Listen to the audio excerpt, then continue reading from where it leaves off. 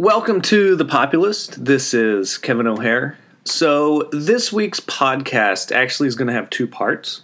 So episode 5 and episode 6 you will need to listen to for this week's class material.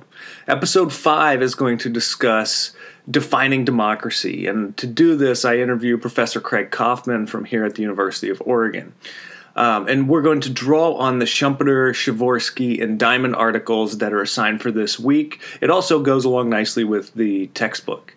So we're going to talk about the classical, the minimalist or procedural, and maximalist or substantive definitions of democracy. We'll go into some history about how they came about, and then we'll also get into the meat of it, which is how these definitions are different. Okay, because that's important to understand the difference between the minimalist and maximalist definitions of democracy. The second episode, episode 6, kind of continues this, but asks questions like, how do countries become democratic? What are transitions to democracy like? And then what is democratic consolidation? All right, so again, make sure that you're listening to both of these episodes for this week. And without further ado, here's my conversation with Professor Craig Kauffman.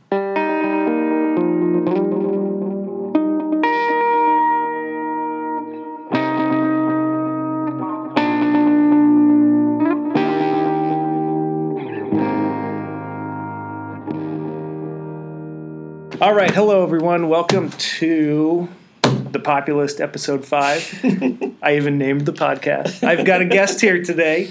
This is Professor Craig Kauffman. He's an associate professor of political science here at the University of Oregon, and he is also participating faculty in environmental studies and Latin American studies, and he also teaches this exact same class, just in the face-to-face version where you actually go to a classroom and not the online version. So welcome. Thank you. Yeah, glad to be here.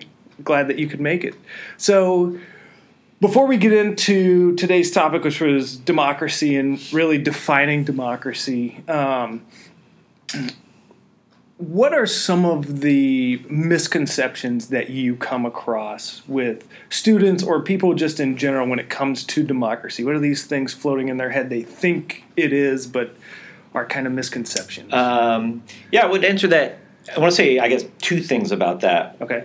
Before I get into the real misconceptions, I guess I would point out that a lot of students' misconceptions aren't really misconceptions in the sense that a lot of students will have different associations of what democracy is or looks like. Okay. And they may not realize that may be just one or two pieces in this basket of goods that may, and so, you know, when I hear the question, what I often see is that students think democracy is different things. Okay. Like different students will think democracy are different things, and I'm hesitant to call them pure misconceptions because they're not wholly wrong. Like there are reasons why they have these associations, and I'm sure we'll talk about that in a little bit because this is a remnant of the fact that the definition of democracy has changed over time, right? And so that's one thing. You know, so I guess in terms of the misconception, so students are often maybe not aware, just haven't thought about the fact that democracy can really mean different things to different people, right? Okay. Can you throw an example out there of something that would just something simple and short? And not only the misconception is not only that democracy can mean different things to different people, but that different students might associate democracy with different features that are actually in conflict with one another, right? Okay. And that's one of the interesting things about democracy is it has associations with different things that are actually in conflict with one another. And I'll give you an example, right? So a lot of people might just intuitively think, oh, democracy is about majority rule, right? Or rule by the people, majority. Sure. And those two things tend to can get conflated, right? You let the people vote, you let majority rule. But of course, when we think about that for a second, if the majority said, people with blue eyes can't eat dinner in these restaurants, right? We would say, that's not really democratic. That doesn't seem right. Sure. Like, because the idea of majority rule conflicts with another founding principle of modern democracy, which is rule of law, right? That everybody should be treated the same or under the law. Right. And that's just one kind of quick example. And again, this is the reason why we associate these two conflicting things with the same concept. Democracy has to do with the fact that democracy has evolved and its meaning over time. Absolutely. But before we move to that, I guess I do want to answer your question more specifically. Okay. Because there are some misconceptions. And I think the biggest one is the misconception that democracy necessarily means capitalism, or that capitalism and democracy necessarily go together, or these two concepts get conflated, right? This idea that democracy means that you must have free and open markets, right? And that's not true. Well, they can be in conflict a lot of the time. Right, and it's not true in both directions, right? Like there are a lot of capitalist systems that are authoritarian, and those do really well. Meaning, in other words, a capitalist economic regime can support an authoritarian political regime just as much as it can support a democratic political regime. Oh, absolutely. And vice versa. You can have functioning democracies that are not that don't have really free open markets, right? And a lot of young democracies tend not to. They tend to have more regulated markets, and so we call those social democracies. Yeah. So your listeners who may be fans of Bernie Sanders are familiar with the concept of social democracy, right? But it's a democracy. Right. Yeah. And it's not that it's not that advocates like Bernie Sanders are opposed to markets. They're just saying that you need to have regulated markets.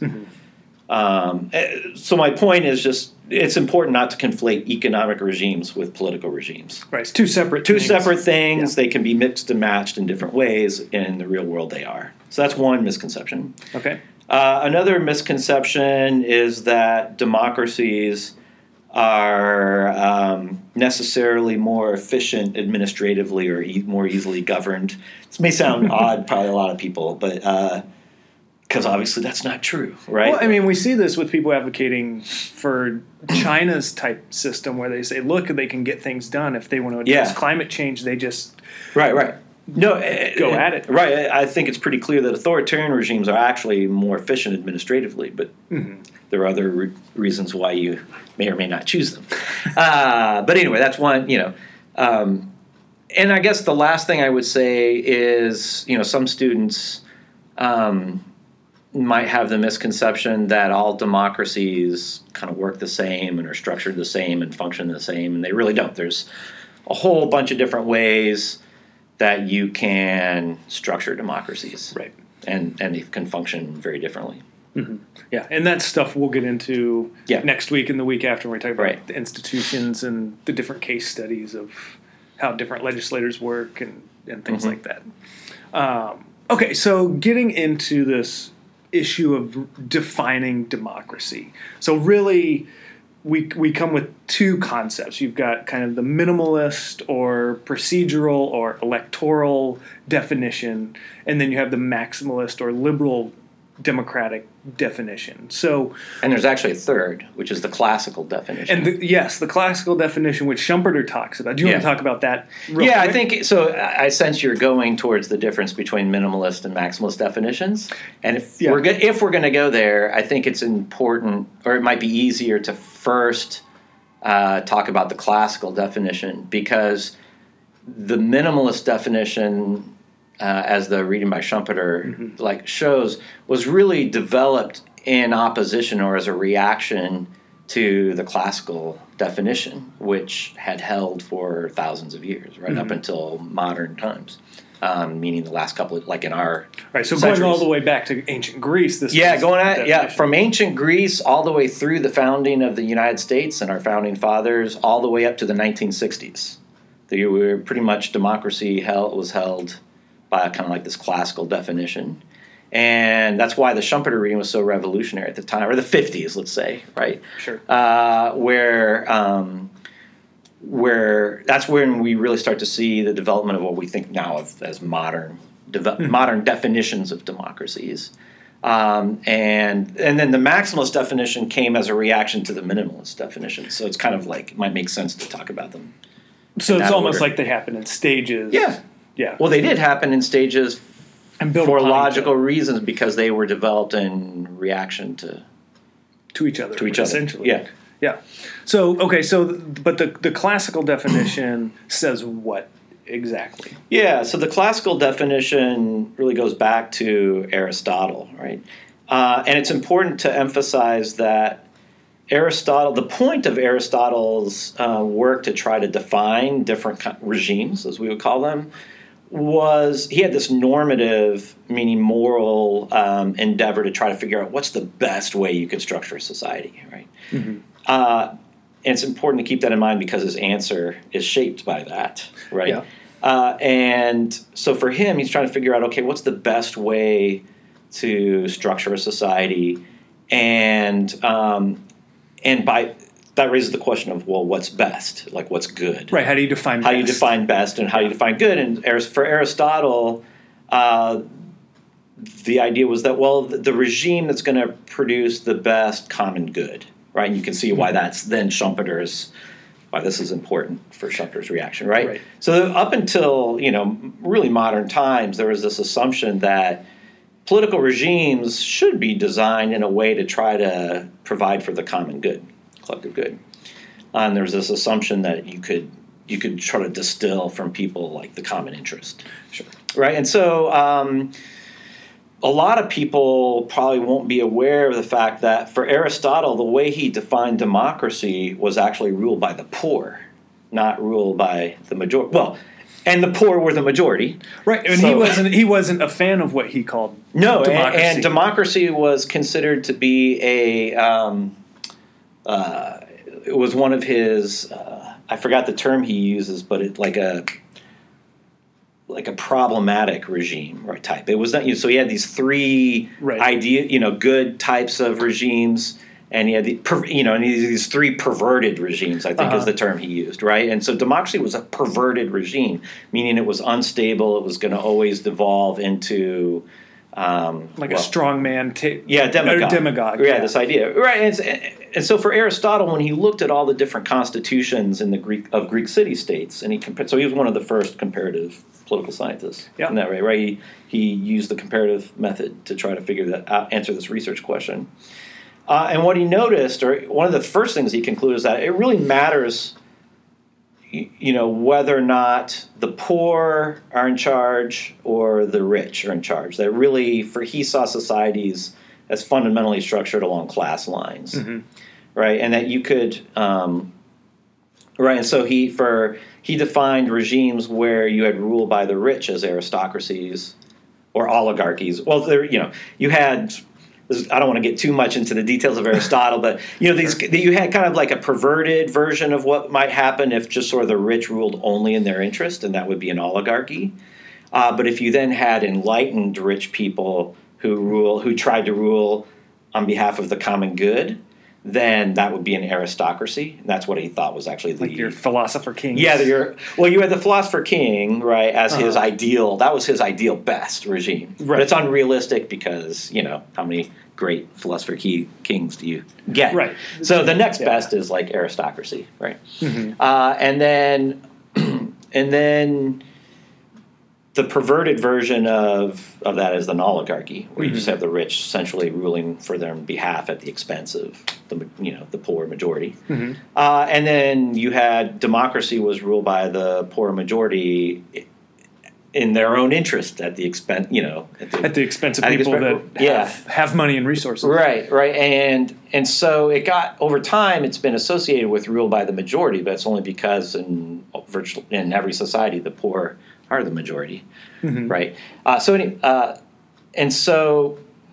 for then thousands of years, including up through the founding of the United States, the democracy was not considered to be a good regime type that you should strive to have, right? Like the founding fathers, if you read the Federalist Papers and others, were concerned about that, right? They were concerned about mob rule, which is what democracy was thought to devolve into. And the problem, they said, was that, poor people are driven by their ids, right? The animal instincts is what Aristotle called them. Their passions, right? Right. Because often they're struggling to meet basic needs. And so you will have some charismatic leader that the Greeks called a demagogue, who would come in and just inflame the passions of the poor masses, convincing them that they're doing things in their own interest, when in reality he or she is just mobilizing them in the interests of the demagogue. And so democracies would inevitably devolve into authoritarian, tyranny, ruled by some tyrant. Until the masses turned on the tyrant and tore them down, and then you'd have an unstable. And so it would just be this unstable cycle of conflict, right, between mob rule and violence and, tyrants, essentially, right? So the founding fathers of the United States Constitution recognized, so they consciously didn't structure the U.S. as a classical democracy. They structured it as a republic, right? Right. And most students kind of know the difference between that. Well, should know that, or at least come across it right, somewhere. And the point being that you don't let. So Aristotle recognized that he said, look, it's going to be problematic to have just aristocrats ruling in their own interest, and the poor are going to be useless. In a stable regime, you actually need to have some way for both of those classes to participate and have some stake in the regime to survive, right, to be stable. Right. And so he called that a mixed regime, right? And that's the ideal thing. We now call those republics, right? So our founding fathers were classical Renaissance men, and they read a lot about this, and they came to agree with Aristotle's conclusion that you needed some sort of mixed regime. They called it a republic, right?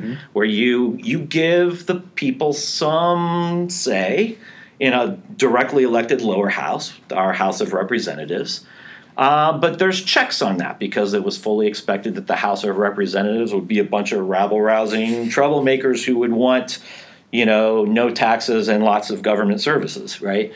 Yep. And so the idea is that you needed to have wealthy, enlightened thinkers to check that, and that was supposed to be in the Senate, right? And so originally the Senate was not directly elected, and it was supposed to be wise, wealthy sages, who could stall the House, the passion, dampen the flames of passion from the House, right? Right. And similarly, their worst nightmare of the founding fathers would be this idea that you would have that the passion of the majority of citizens could be inflamed to elect a demagogue as president.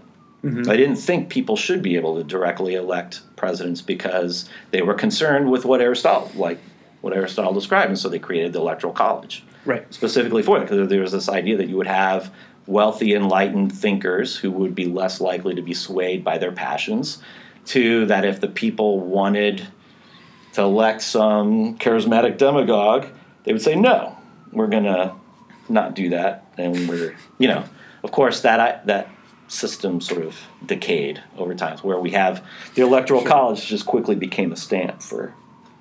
Anyway, but that's right. But my point is trying to explain why democracy was seen as a form of tyranny, and and that's important, and that what's happened is that the definition of tyranny has changed over time. It used to be that the major form of tyranny that people were concerned about were the masses, mob rule, right? Who would trample on the rights and freedoms of people, and would just kind of lead to instability and conflict. And so, but now in our modern definition, that's not tyranny. Tyranny is the opposite. The opposite, right? Tyranny is now defined in the modern era as limitations of freedom by the state or by the government, or just a handful of people who control, right? And our modern definitions of democracy are now really kind of what was originally thought of as a republic, right? These, and that's why these elements of a republic that were meant to protect against the classical elements of democracy, like rule of law, checks and balances across different branches of government, rights, protection of minority rights, constitutionalism that will protect certain freedoms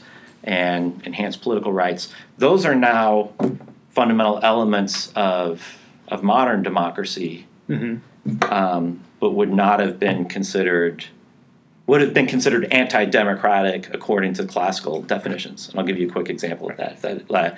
Which would be judicial review. And that's the last thing I'll say on this, right? So this idea of judicial review, this idea that you have checks and balances between the executive, that the judiciary, the courts, could, if the legislature, which is supposed to represent the people, right, passed a law that clearly discriminated or violated the rights of some segment of society, that the courts could come in and say, no, that law is unconstitutional because the Constitution says, has the rule of law that you have to provide equal rights to everybody. In our country, it's the Bill of Rights, right? Right. This idea that an handful of unelected individuals who are essentially enforcing an agreement that was made by people maybe 200 years ago will now restrict the ability of a present generation to decide how they want to rule themselves would be considered undemocratic by Aristotle's standard. But it's a core definition of what we consider to be democratic today. Right. Well, I mean, it fits right in with rule of law, which right. is It is one the rule of of law. it, Yeah. it is the rule of law. It is the rule of law. Yeah. So now in modern democracy, you have kind of three elements. You've got to have competition among elites, for who's going to represent the people and make decisions in a representative fashion. And you've got to have real free and fair competition for that leadership role. And you've got to have then the rule of law, meaning all segments of society are sort of treated equally under the law and no segment of society is above the law. Again, it's the idea of checks on power by the state. And that you've got to have rights and liberties in order to ensure the full participation in politics by any segment of society. You can't sort of have some groups unable to participate.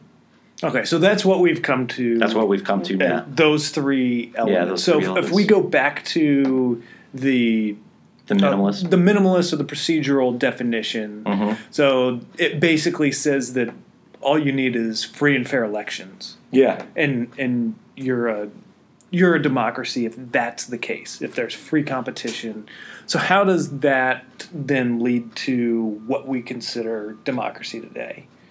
Yeah. Well, the last question seems different from the first. Okay. In other words, how did we get there question? In other words, why do we get the change? Is that or I guess. Well, let me point out two things. Okay. One thing is that modern definitions of democracy are really concerned with freedom.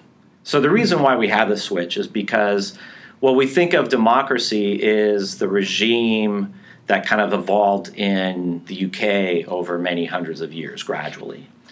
And it evolved that way because of this ideology of liberalism that evolved over centuries.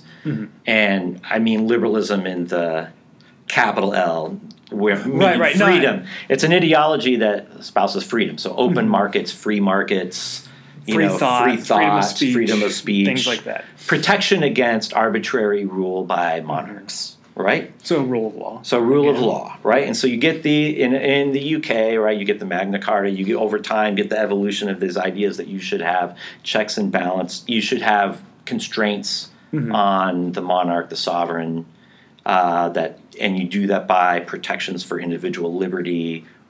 Everybody should be, rule of law and that sort of thing. Sure.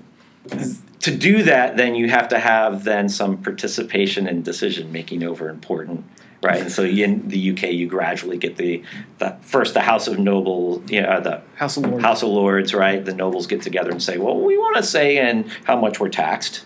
right? And then over time, after you get a middle class, you have then wealthy non-nobles saying, well, we're the merchants. We're actually making money. Like, we also want to say in trade policy and how we're taxed, and you get the House of Commons, right? And so anyway, because of that, we have this association now that liberalism and democracy kind of go together hand in hand and are kind of the same thing. That's the story of how you get this modern notion of liberal democracy that's really based around freedom and rule of law and that sort of thing. The minimalist definition comes out. The Schumpeter piece kind of really highlights how that happened, right? Schumpeter is really the first one to question this idea that there really is a common good that democracy can elicit, or you should try, right?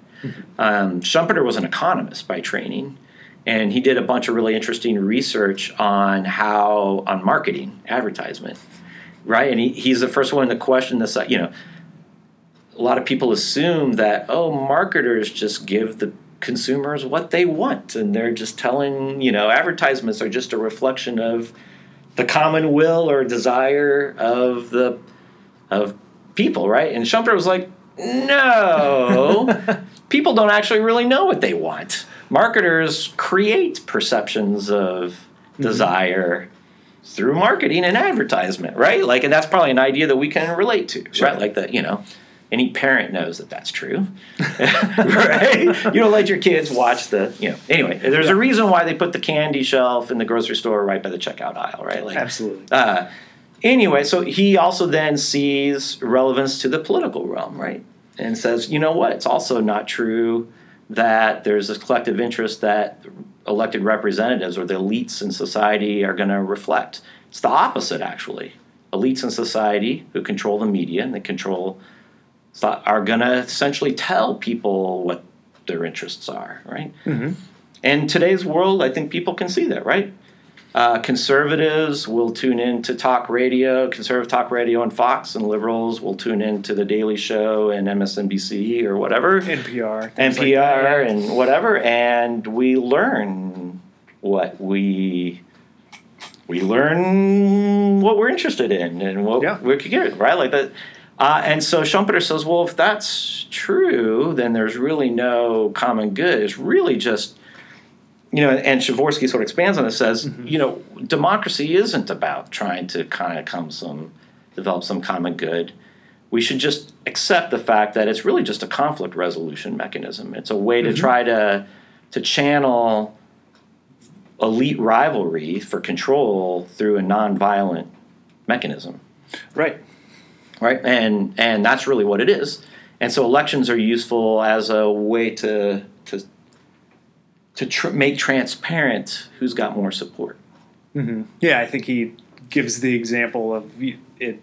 You're basically taking all the supporters of one side and all the supporters of the other, and you can see who has bigger numbers, that if there eventually was a conflict, here's who would win. And the key to a procedural democracy like that is that elites will only participate, right? So the alternative is war, right? Conflict. Or you just divide into two separate states and each take you either have civil war or you divide into separate states and each one gets to control their territory, right? Right.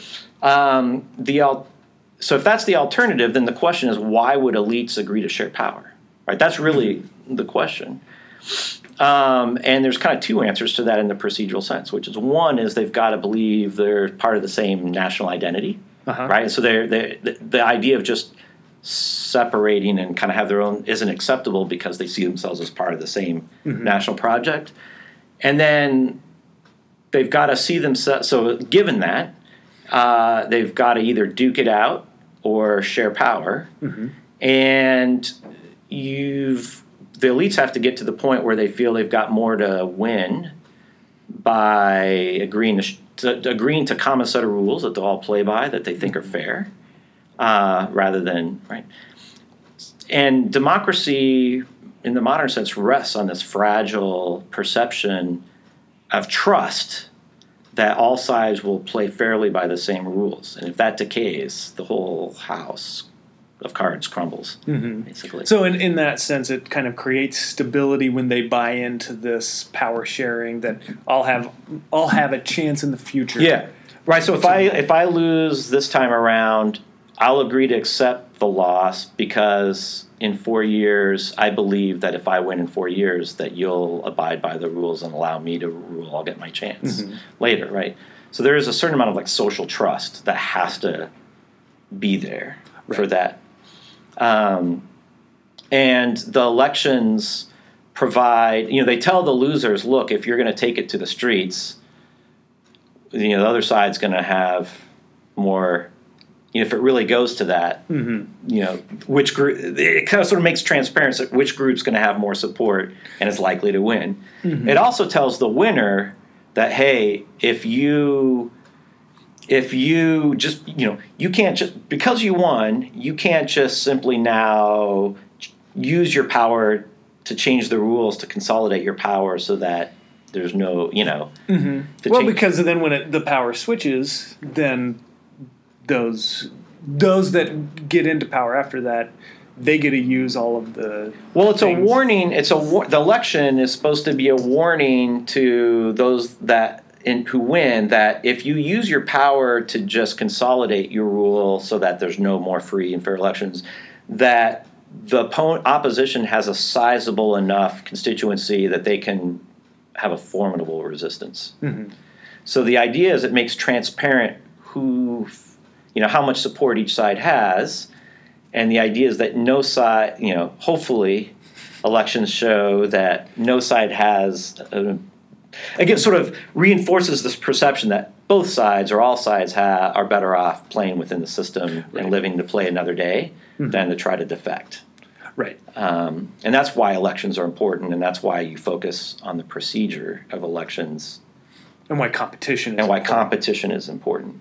Okay, so we have this procedural definition of democracy, but is that really it? Like, if we're going to, it seems like they're leaving quite a bit out based on what we talked about earlier and based on what we think democracy is.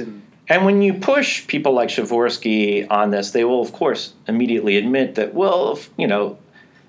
to have real competition, that does imply participation, right? Like you can't have real competition if some people can't participate. That's not really competitive. Well, and it also implies rule of law. And it implies rule of law, right? So you get, but the problem is that brings up criticisms by people like Larry Diamond, who said, look, the reason why people like Przeworski say the procedural minimalist definition is useful is because you can structure democracies all different kinds of ways, and countries do, right? And if you want to if you want to understand why are some countries democratic and others are not, you've got to be able to measure clearly in an objective way which countries are democratic and which ones are not, right? Right. And because you can structure democracies, democracies may have a whole bunch of different qualities that you're better off with a kind of a minimalist, simple definition, if that's your goal. And you need, in order to have precise measurements, and researchers want to have precise measurements that you can have, The problem with that, and so that's well and good, and that's a good reason, and that's why people do that. The problem is, of course, that if you do that, we know that there are all kinds of countries out there that have competitive, free and fair elections, but that have qualities that just don't sit right with us, that we think of as undemocratic. Right? So, for example, there are, during the 70s, there were all these regimes in Latin America where you would have free and fair elections among multiple parties, where the parties rotated office, different parties won over time, but they weren't really democratic because whoever won the election, they didn't really have power, that they were just puppets of the military who were pulling the strings behind the scenes, right? So, one of the criteria, people like Diamond say, look, you've got to have all of the things that the minimalist definition says. But on top of that, you have to have some other qualities, including you can't have a situation where you have unaccountable, unelected people holding power, manipulating by, that might be the military. And that's why civilian control of the military is now considered by many, by advocates of liberal democracy, to be a necessary criteria. Mm-hmm.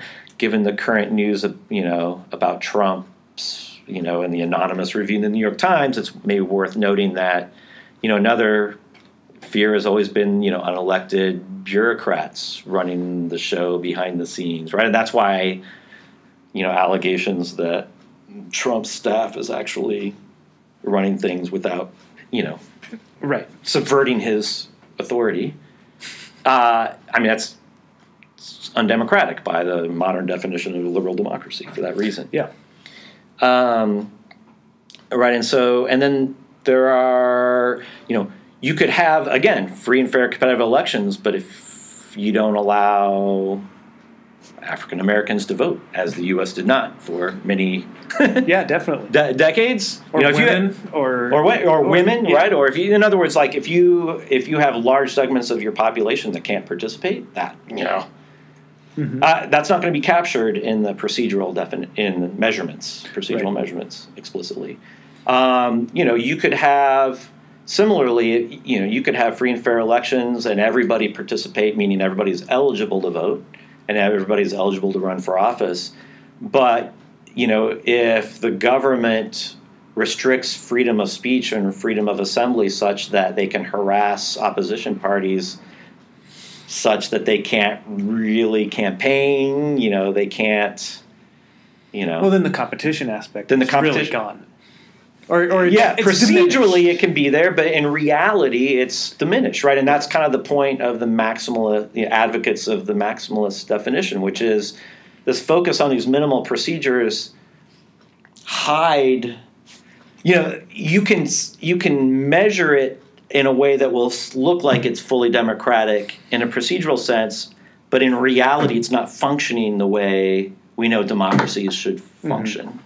Mm-hmm. And that's why they say you've got to also measure protections of civil liberties, protections for political rights, horizontal accountability, not just vertical accountability. Okay, in other words, go into these because Diamond talks about them, and I think it's important to understand the different ways accountability works. Yeah, so everyone agrees, meaning both minimalists and maximalists agree that you've got to have vertical accountability. This idea that what that means is average people are able to somehow hold accountable the say the president or that elected representatives mm-hmm. have to be held accountable to their voters, right?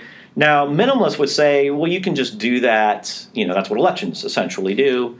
Maximalists would say, not really, because you can have a lot of regimes, as have existed in Latin America and others, where you have elections.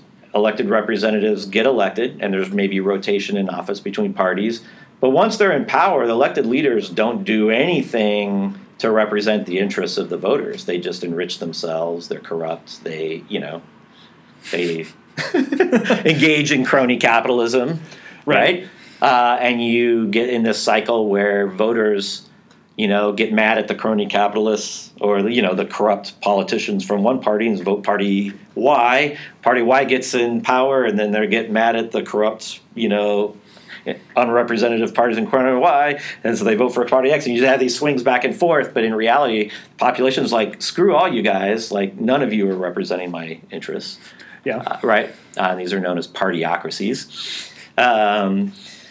Right, and so there's this notion that you've got to have accountability mechanisms in between elections. Like, it's not enough to just, if elections are only every 2 years or every 4 years, there has to be something in between those intervals. And for accountability to happen, you've got to have transparency.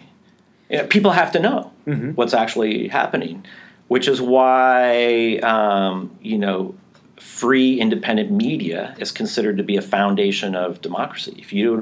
If there isn't a common set of truths that's transparent about what's happening that people know about, there's no way to hold leaders accountable. You can't have this vertical accountability. It all breaks down, which is why there's so much concern about attacks on the independent media. Right. Not only here in the United States, but around the world right now. Yeah. And so then horizontal accountability is this idea that there's got to be accountability between different branches of government in order to constrain executive power, so that you don't just have executives, presidents or prime ministers, who just, again, sort of it devolves into what's called a delegative democracy, where they're elected through free and fair elections, but once in office, they just start ruling by decree and whim, and Yeah, well, and that goes back to the Supreme Court, right. Or the judicial review, right? Yeah. So that horizontal accountability can be structured in different ways in different democratic regimes. You don't have to have judicial review as the only way. There are some democracies like the UK that don't have judicial review, but they build in horizontal accountability in other ways, which I'm sure you'll get to in the class, like through the votes of no confidence and things like that. But increasingly, most regimes are now having some sort of judicial review. Yeah. So, okay. Well, I think that Enough? covered quite a bit. I know that you're tight on time here, and we should probably get you out. But thanks for coming on, and hopefully this is useful to everybody that listens. Yeah, I hope so. All right. Bye.